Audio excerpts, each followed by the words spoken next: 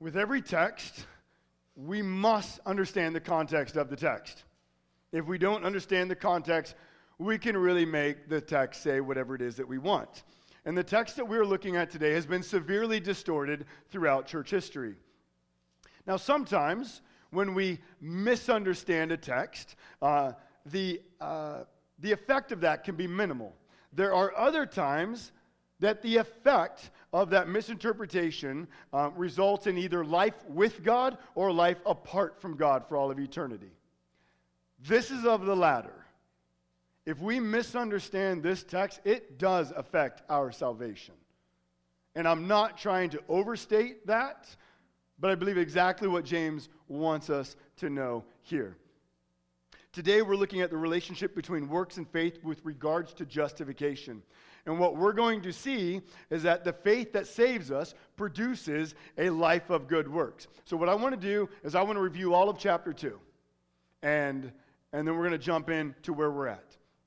Now, if you'd like to, all of our sermons are online. You can always go back and listen. But in verses 1 through 13, James shows that we, the church, are to love one another without partiality. We're to give our love, we're to give our money and our resources to meet the needs of especially one another in the church. Brothers and sisters in Christ, we help those outside, but especially those within the church. Just as God has given us mercy in Jesus, so we now are to give mercy to others. What God has done to us, He's now doing through us. These are all things that we've talked over the last couple of weeks. James wants us to see that as Christians, we're to radically meet the needs of one another. There's to be no one without need because we meet the needs within the church, with our brothers and sisters, with our family. Last week in chapter 2, verses 14 to 19, what Ben preached, and he did an amazing job at it. I encourage you, if you missed it, go back and read it. James addresses a fallacy. He answers the question, can you have faith that does not produce works? Can you have faith that does not produce works? He gives an illustration. Can you turn to another Christian who has a need of food, of clothing, of shelter, and can you say, be warmed and filled and do nothing? Can you do that and have true faith? When faced with the suffering of another person, can we say, I'll pray for you? And when we have the abilities to meet that need and we walk away, is that real faith? James says no, and he says it emphatically. Look at verse 17. Faith without works is dead. Look at verse 20. Faith apart from the works is useless. Look at verse 26. Faith apart from works is dead. Do you see a point he's trying to make? Dead, useless, dead. If there is a faith that does not involve works, it's not real faith. James says that an intellectual faith that does not result in acts of love towards one another is not real faith. In fact, he equates it to what Ben said, to demon faith. In verse 19, he's like, look, the demons know things about God. Does that make them saved? No. So just mere knowledge alone is not sufficient for salvation. So what is James' point? Well, first we could say a faith that is limited to mental assent is useless. If you just simply know things, there's no conviction, there's no working that out, there's no joy in that conviction, then it's useless. And we need to hear that here in America. Especially here. Just think. Here in America, we have a ton of Bibles. In fact, there's Bibles like in every chair in front of you, and many of you have them in your hands. And you got probably like 10 at home. And you all have a dozen of them on your phone, right? Which that's cool. We have lots of Christian books. We have lots of churches and Bible college and seminaries. We have podcasts and blogs written by Christians that you can listen to all day long, right? You can be inundated with Christian knowledge and information. We're in a culture of knowledge. So James is pressing on us. And he's saying, look, if all you have is knowledge, that's not real faith. Why? Well, that brings us to the next point. Real faith in the King of Glory produces a life of works. James wants us to know if our faith does not result and a life of love and mercy to others, it's not real. So this is what takes us to our text in verse 20. James says, "Do you want to be shown, you foolish person, that faith apart from works is useless?" He's going to make the case. He's going to prove it, that works come with faith. So who is this foolish person he refers to? Well, I don't think he actually has a person in mind. I think he's referring back to the situation he talked about in verses 14 to 17. Can you have a faith that doesn't meet the needs of one another? Can you have a faith that when you see a brother and sister and they have a need and you say, "Well, I'll pray for you," and you walk away? Can that faith save you? And he says, if that's you, you foolish person, let me show you that that's useless. Did you see what he's doing here? He's addressing that person. Now, why is this text so difficult? I started off saying, man, if we misunderstand this, it's life with God or life apart from God, based upon our understanding here. Well, because there's another writer in the New Testament named Paul, which probably many of you have heard about. He wrote 13 books of the New Testament, 27 altogether in the New Testament. And they both speak about justification. And at first glance, it looks as if Paul and James disagree with one another. In fact, many people believe that they do disagree with one another. But I hope to show that they are not in any disagreement at all. So first, let's just define justification. James mentions justified by works 3 times in our faith. So he's wanting us to understand something about this word justification. Well, to be justified before God is to be declared righteous before God. So how do we obtain a right standing before God? That's what Paul's writing about. That's what James is writing about. It's all about this idea of justification. And that's what the gospel is. The Bible says that because of sin, all of humanity is sinful, meaning we're rebellious towards God, we're disobedient towards God, we do not love God. Thus, we're under God's wrath, and we are called unrighteous. And because of that, we're all under the wrath of God, that we would suffer eternal damnation. But that's the gospel, where God now sends his Son, Jesus Christ, to come down, that he would die on a cross, so that on that cross he would bear the penalty of you and me, and for all who would believe in him, so that we could be forgiven, and that we would have his righteousness imputed to us. That's one of those, big Christian words, imputed, that it's given to us. His righteousness is now our righteousness. So by our faith in Christ, what happens is he takes our sin, pays the penalty on the cross, gives us his righteousness, so that now when God looks at you, what does he see? The righteousness of his Son, Jesus Christ. Declared righteous. Now you're forgiven. You go from a child of wrath to a child of God. You go from outside the kingdom to inside the kingdom of God. There's no better news than this. This is what we preach every week. This is what we want to send out with the Samaritan's Purse. This is the message of hope that the world needs, that we who are unrighteous and under the wrath of God can be made right with God. So the question then is, how do we become justified? And so now we look at what James and Paul says. So this is what Paul says and what James says. So we put it up here so we can just put them right next to each other. Paul is from Romans 3:28, where he's walking through salvation and justification. And James is from verse, 24? 4. So Paul says we're justified by faith apart from works of the law. Okay? James says we're justified by works and not by faith alone. Do you see the problem? Do you see the problem? Head nodding is where we go here. Yes, we see the problem. Paul says we're saved by faith without works. James says we're saved by faith and works. Are they contradicting one another? A lot of people would say they are. But I hope to show that they're not. In fact, they're in agreement with one another. They both say amen to the other person. So one thing that we need to do is understand there are 2 different reference points when we speak about justification. And if you notice, your outline is a little more lengthy today. Wanted to make sure that you had the information in there as we walk through here. So first, we'll look at Paul. This is what Paul says on justification. Paul speaks, when he refers to justification, he's referring to God's initial judicial verdict pronounced over a sinner who confesses faith in Jesus Christ. Paul wants us to know that when you believe in Jesus Christ, that there is nothing you can do to earn God's favor. So when we enter into the kingdom, when we first believe, he's like, it's all faith. There is nothing you can do. Ephesians chapter 2, 8 and 9. For by grace you have been saved through faith.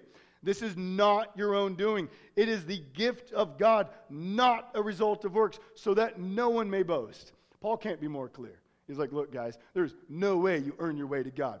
John, in chapter 1, verse 12 of the gospel, he says, to all who did receive him, who believed in his name, he gave the right to become children of God. So John the apostle says, look, the way you get right with God, the way you become a child of God is by believing. Ephesians, it's by believing. It's by this faith.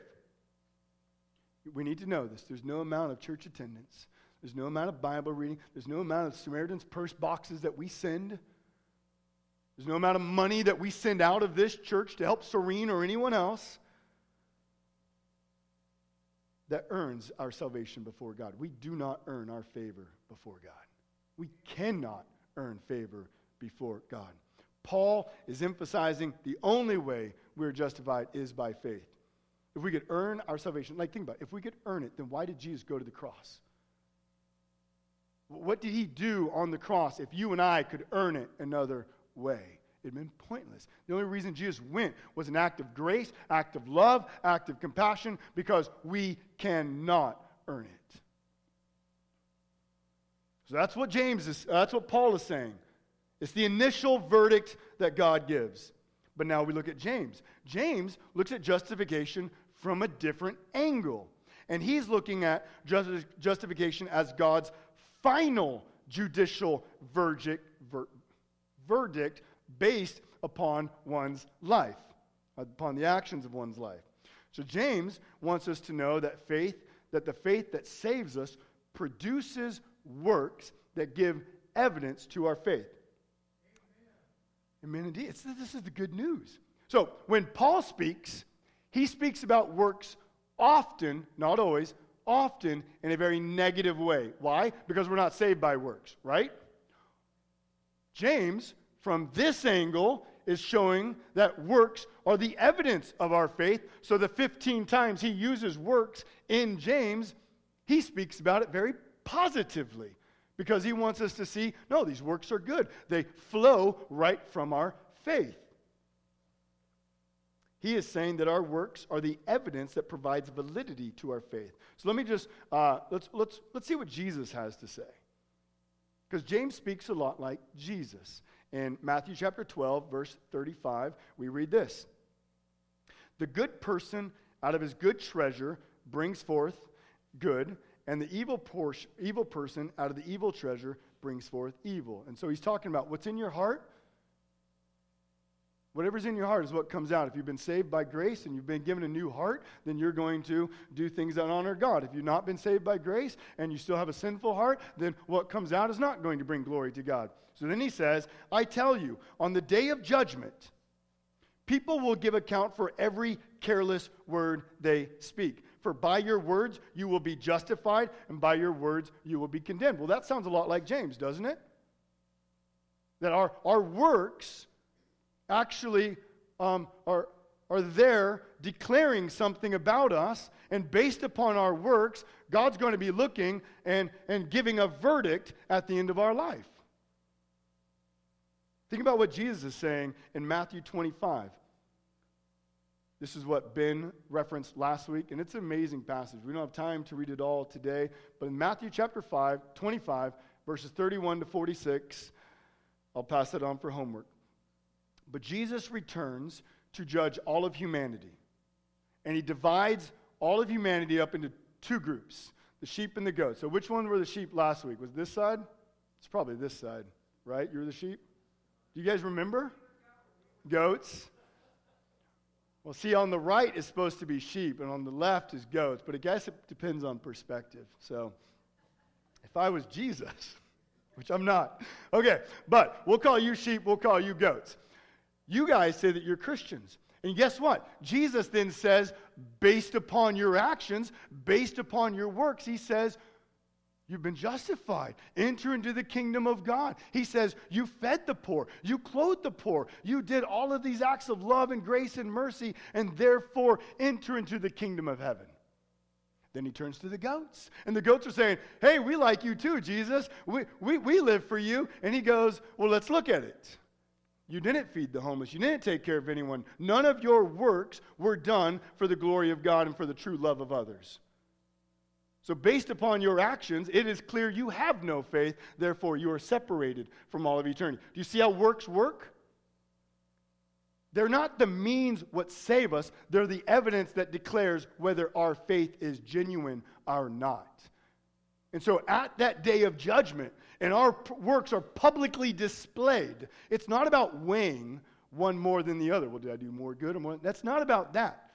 He's simply going to go, was there evidence of faith?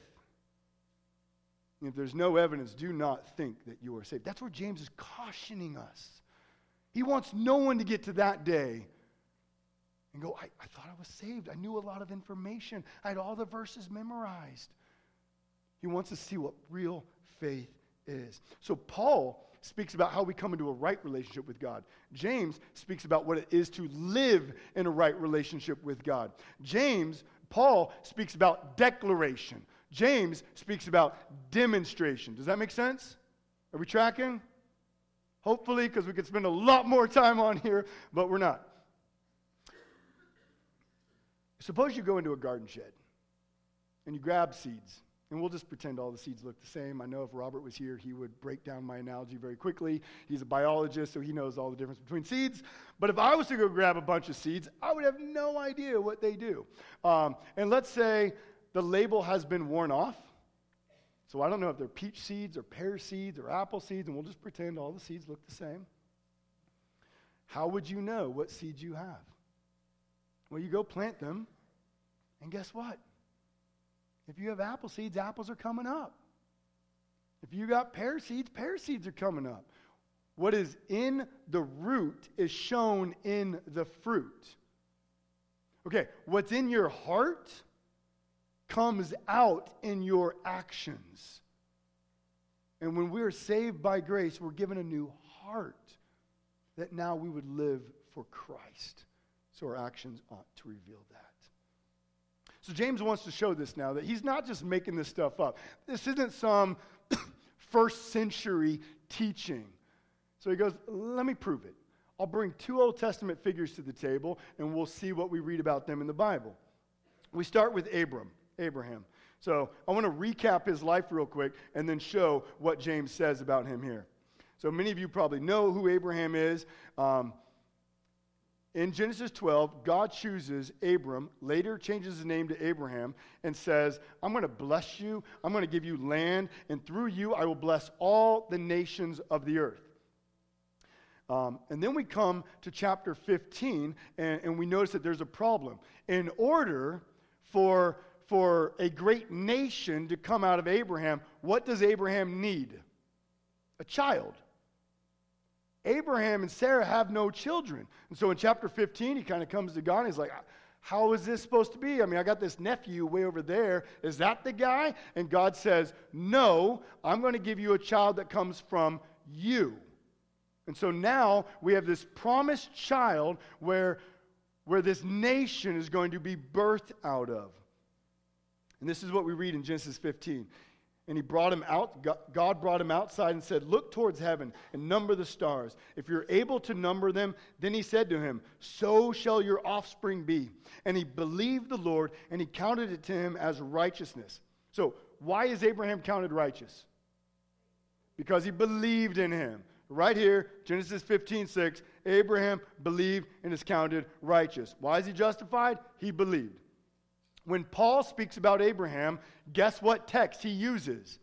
Genesis 15:6. He does that in Romans 4. He does that in Galatians 3, because he wants us to know we are saved by faith, not works.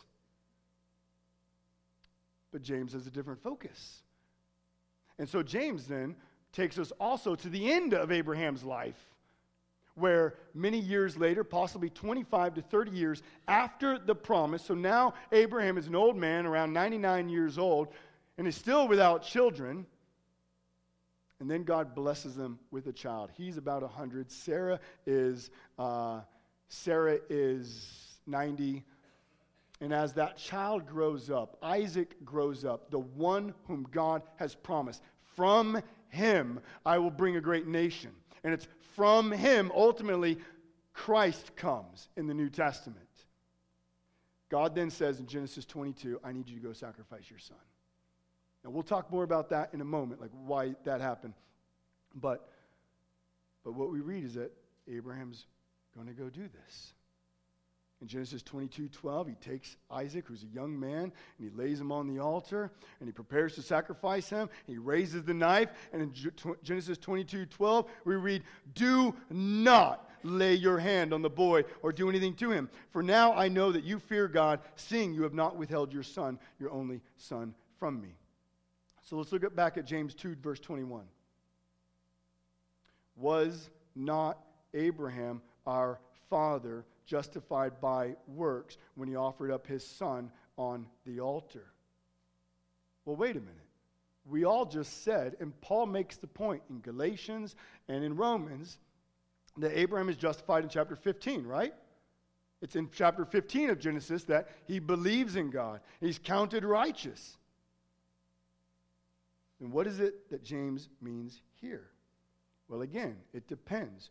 Are we talking about the initial justifying verdict or the final verdict that comes at the end of our lives? You see what they're doing? You see James' point? He looks at the end of James' life. In fact, he starts with the end of Abraham's life in verse 21, rather than starting in verse 23. You remember Abraham, he believed in God, he was counted righteous. Then many years later, he had to offer his son. No, he starts at the end of his life. And he says, hey, remember Abraham when he had to, or when he was asked to sacrifice his son Isaac? You see, by willing to sacrifice his son, that was the evidence of his faith. It was his works showing the validity of his faith. And this is what it means in verse 22, when it says that faith was completed by his works. The word completed means to mature, bring to an end, reach its goal. So our faith that we believe in God is meant to be displayed in a life of obedience. That's the goal of our faith. As we live out our faith in Jesus, it's going to be evidenced by our works. That's what it means in verse 23 when he says, Scripture was fulfilled. That says Abraham believed God, it was counted to him as righteousness, and he was called a friend of God. Now, sometimes when the Bible uses the word fulfill, it can refer to the completing of what was predicted. So if something was predicted and it later comes true, we see that it was fulfilled. So that's one way of looking at fulfill. But it can also mean bring to ultimate significance. So what James is emphasizing is the faith that Abraham is said to have had in Genesis 15 finds its significance in a life of obedience, ultimately willing to sacrifice his son in order to demonstrate the obedience of his faith. It's because he obeyed God that we know Abraham was justified. Now, there's probably a lot of people that James is talking to in this church. It's a Jewish church primarily, who are going, yeah, but that's Abraham, right? I mean, Abraham, he's like the guy in the Old Testament. I mean, none of us compares to Abraham. He's better than all of us. I mean, he is like the elite figure of the Old Testament. So are we really supposed to be like Abraham? So many of them might kind of write off James on this and go, that's a great example, but we can't relate to that. So James very wisely says, let me bring someone else to the stand. Let's bring up another Old Testament figure. And so he brings up Rahab. You can read about Rahab in Joshua chapter 2. Rahab is the complete opposite of Abraham. Abraham's at the top of the social order, where Rahab is at the bottom. She is a Gentile prostitute. She lives in the great walls of Jericho. Remember the first city that when Israel comes across the Jordan, that's what they're faced with, is the great walls of Jericho. But Rahab has heard stories about the God of Israel. And this is what she says when spies come into Jericho. This is what she tells them. She says, I know that the Lord has given you the land, and that the fear of you has fallen upon us, and that all the inhabitants of the land melt away before you. For we have heard of how the Lord dried up the waters of the Red Sea before you when you came out of Egypt, and what you did to the 2 kings of the Ammonites who were beyond the Jordan, to Sihon and Og, whom you devoted to destruction. And as soon as we heard it, our hearts melted, and there was no spirit left in any man because of you. For the Lord your God, He is God in the heavens above and on the earth beneath. So what she tells us, all of Jericho is trembling, right? Because all of Jericho has a knowledge. They know, man, the God of this country, He's pretty powerful. They're probably going to come kill us. But do they then hold up the white flag? No. So mere knowledge is not enough to believe in God. But how do we know Rahab actually believes in this God? How do we know Rahab is not just like everyone else? Okay, we know that these people are scary. How do we know she's actually believing that this God is different than every other God? This God is worthy of all worship. How do we know? Because of what we read in verse 25. In the same way, was not Rahab the prostitute justified by works when she received the messengers and sent them out another way? When we look at her works are pointing to her faith, saying she believes. What she says, she actually does believe, because it's played out in a life of obedience and works. This is what James wants us to know. And so let me summarize this in just 3 statements. Number 1, we're saved by faith alone. We hit that every week. We are saved by faith alone. Jesus Christ died on the cross. If you are here and you've not believed on Jesus, I want to make sure you hear there's nothing you need to do other than believe in the truth of what God's word says about Him. He is the Son of God who came and died so that we could have life. And by believing that, you're adopted, you're forgiven, and you're given citizenship in the eternal kingdom of God. It's all you need to know. You believe in that, not just up here, but in a true, joyful conviction that then moves us to point number 2. The faith that saves us does not stay alone. This is James's point. Real faith in the King of Glory is evidenced by works that honor and glorify the King. If anyone says that they can be a Christian and yet not have works, they're foolish. To have mere intellectual assent is no different than the demons. They know a lot of things about God and they're not saved at all. A faith that is dead. Look at verse 26. Well, it explains it. Just as the body apart from the Spirit is dead, so also faith apart from works. Just as the body apart from the Spirit, there's nothing there. Faith apart from works. Again, he's not looking at how we get saved. He's looking at the evidence of our salvation. But I want us to think just a moment here. Why is it Abraham was willing to sacrifice his son Isaac? Are we reading into Genesis 22? Are we saying it's by faith? Are we putting something there that's not actually there? How do we know he offered it out of faith? Because the Bible tells us. Hebrews 11. Let me read this. By faith, Abraham, when he was tested, offered up Isaac.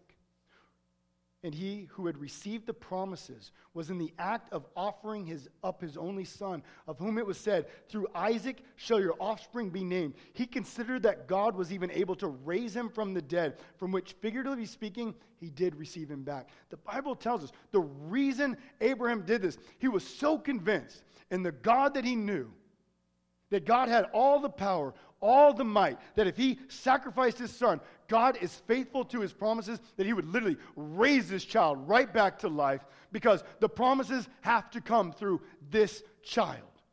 So this was not just an act of a whimful act that Abraham is doing. Well, let's just see what happens. No, he knows who this God is. He has walked in obedience to this God. And he says, everything that God has told me comes through this child. Therefore, if he dies, he has to bring him back. That's the faith that Abraham had. And in fact, if you look at Rahab, think about her faith. She gave up her livelihood. She gave up her home. She gave up her possessions. Everything she had, she gave up. She gave up her citizenship, her family. Why? Because she knows that this is the true God. And so she abandons everything in order to believe in this God because of what she has heard, because of the testimony that has gone forth. Hear this. This is what happens as we read this word. As we come into this word week in and week out and day in and day out, this is the God we read about. A God who is compassionate, a God who is good, a God who is faithful, a God who is kind, a God who is patient, a God who is steadfast, a God, remember the word immutable that we used back in James chapter 1, a God who is mighty and sovereign, who will keep all of his promises. This is the God we believe in. And when we begin to believe more and more in this God, then we display these acts of faith. We display the life that God has called us to live. So that when we read the commands of Scripture, they don't feel like a burden, but they feel like this is the road that God is bringing us down on how we live out our faith. This is why we read this word. This is why God has given us this word, that we would know him and thus live accordingly. Now, I know, as we hear, I imagine there's some of you are thinking, all right, that sounds good. That Abraham and Rahab faith sounds good, but it feels a little out there. Like that's some radical faith. But I want you to think, James is really calling them to do something very similar. Look, he's calling this poor church, and we'll get into that in James chapter 5 on how poor this church is. He's calling this poor church to give all that they have to other people to meet their needs. He's saying, look, I know you don't have anything, but give what you have to meet the needs of one another. He's calling them to radically depend upon God to provide for the very things that they need. So I know that you're here. There's some of you here and you're going, okay, but where do I start? How do I even begin to walk this path? I want to be faithful. I want to have works. Clearly, our faith produces works. So what does that look like? So it just brings us the last thing I would say. Real faith obeys God's word. In James chapter 1:22, we read this. Be doers of the word, not hearers only, deceiving yourselves. You see, all that we've been in James is just fleshing out what it means to do God's word. I encourage you, when we're in the word of God, there should be questions that we ask ourselves. Questions like, what does this text reveal about God? What does this text reveal about me and my need for the grace of Jesus? What does this text tell me about sin and the humanity in this world? But a good question also is, what is this text calling me to do? How is this text leading me into obedience? And one thing I would say is, what we see is that as we obey God's word, we're exercising our faith. And the more that we exercise our faith, the more that we obey God's word, the more that we will be able to continue to obey God's word as we go forward in all the situations that God brings in our life. So you're right. Abraham didn't start with sacrificing his son in Genesis 15, did he? But God grew him in his knowledge, in his love and devotion to God, so that when God brought that upon him, he was able to live out accordingly.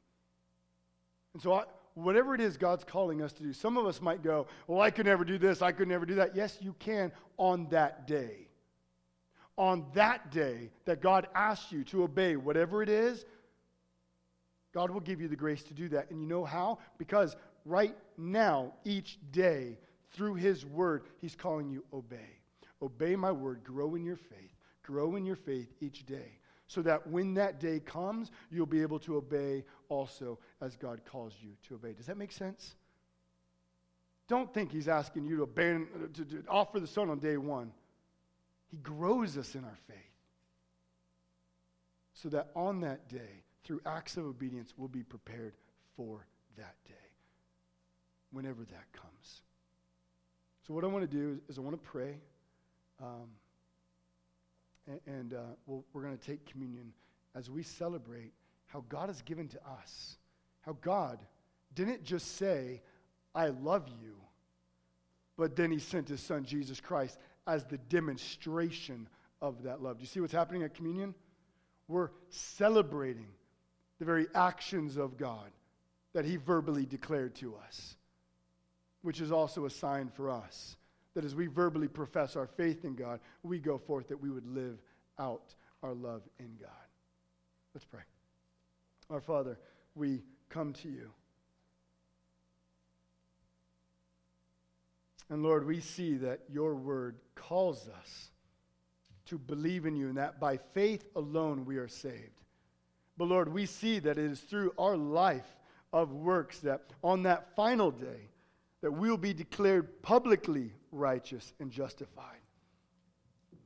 And Lord, may we know that day is coming. May we look joyful to that day because we know that we are growing in our love and obedience to you today and every day. May we not fear that day, but may we look forward to the return of your Son, Jesus, that we would be brought into that perfect relationship with you, that we would live with you forever, never to be separated as you bring about the new heavens and new earth. Father, we praise you for salvation. We praise you that you did not just say you love us, but as you declare it, you demonstrate it through your Son, Jesus Christ. May we all know that the faith that we publicly profess must be publicly demonstrated in every day that we live. In your name, Jesus, amen. I'd like to go ahead and invite men to come forward now and help pass out the elements.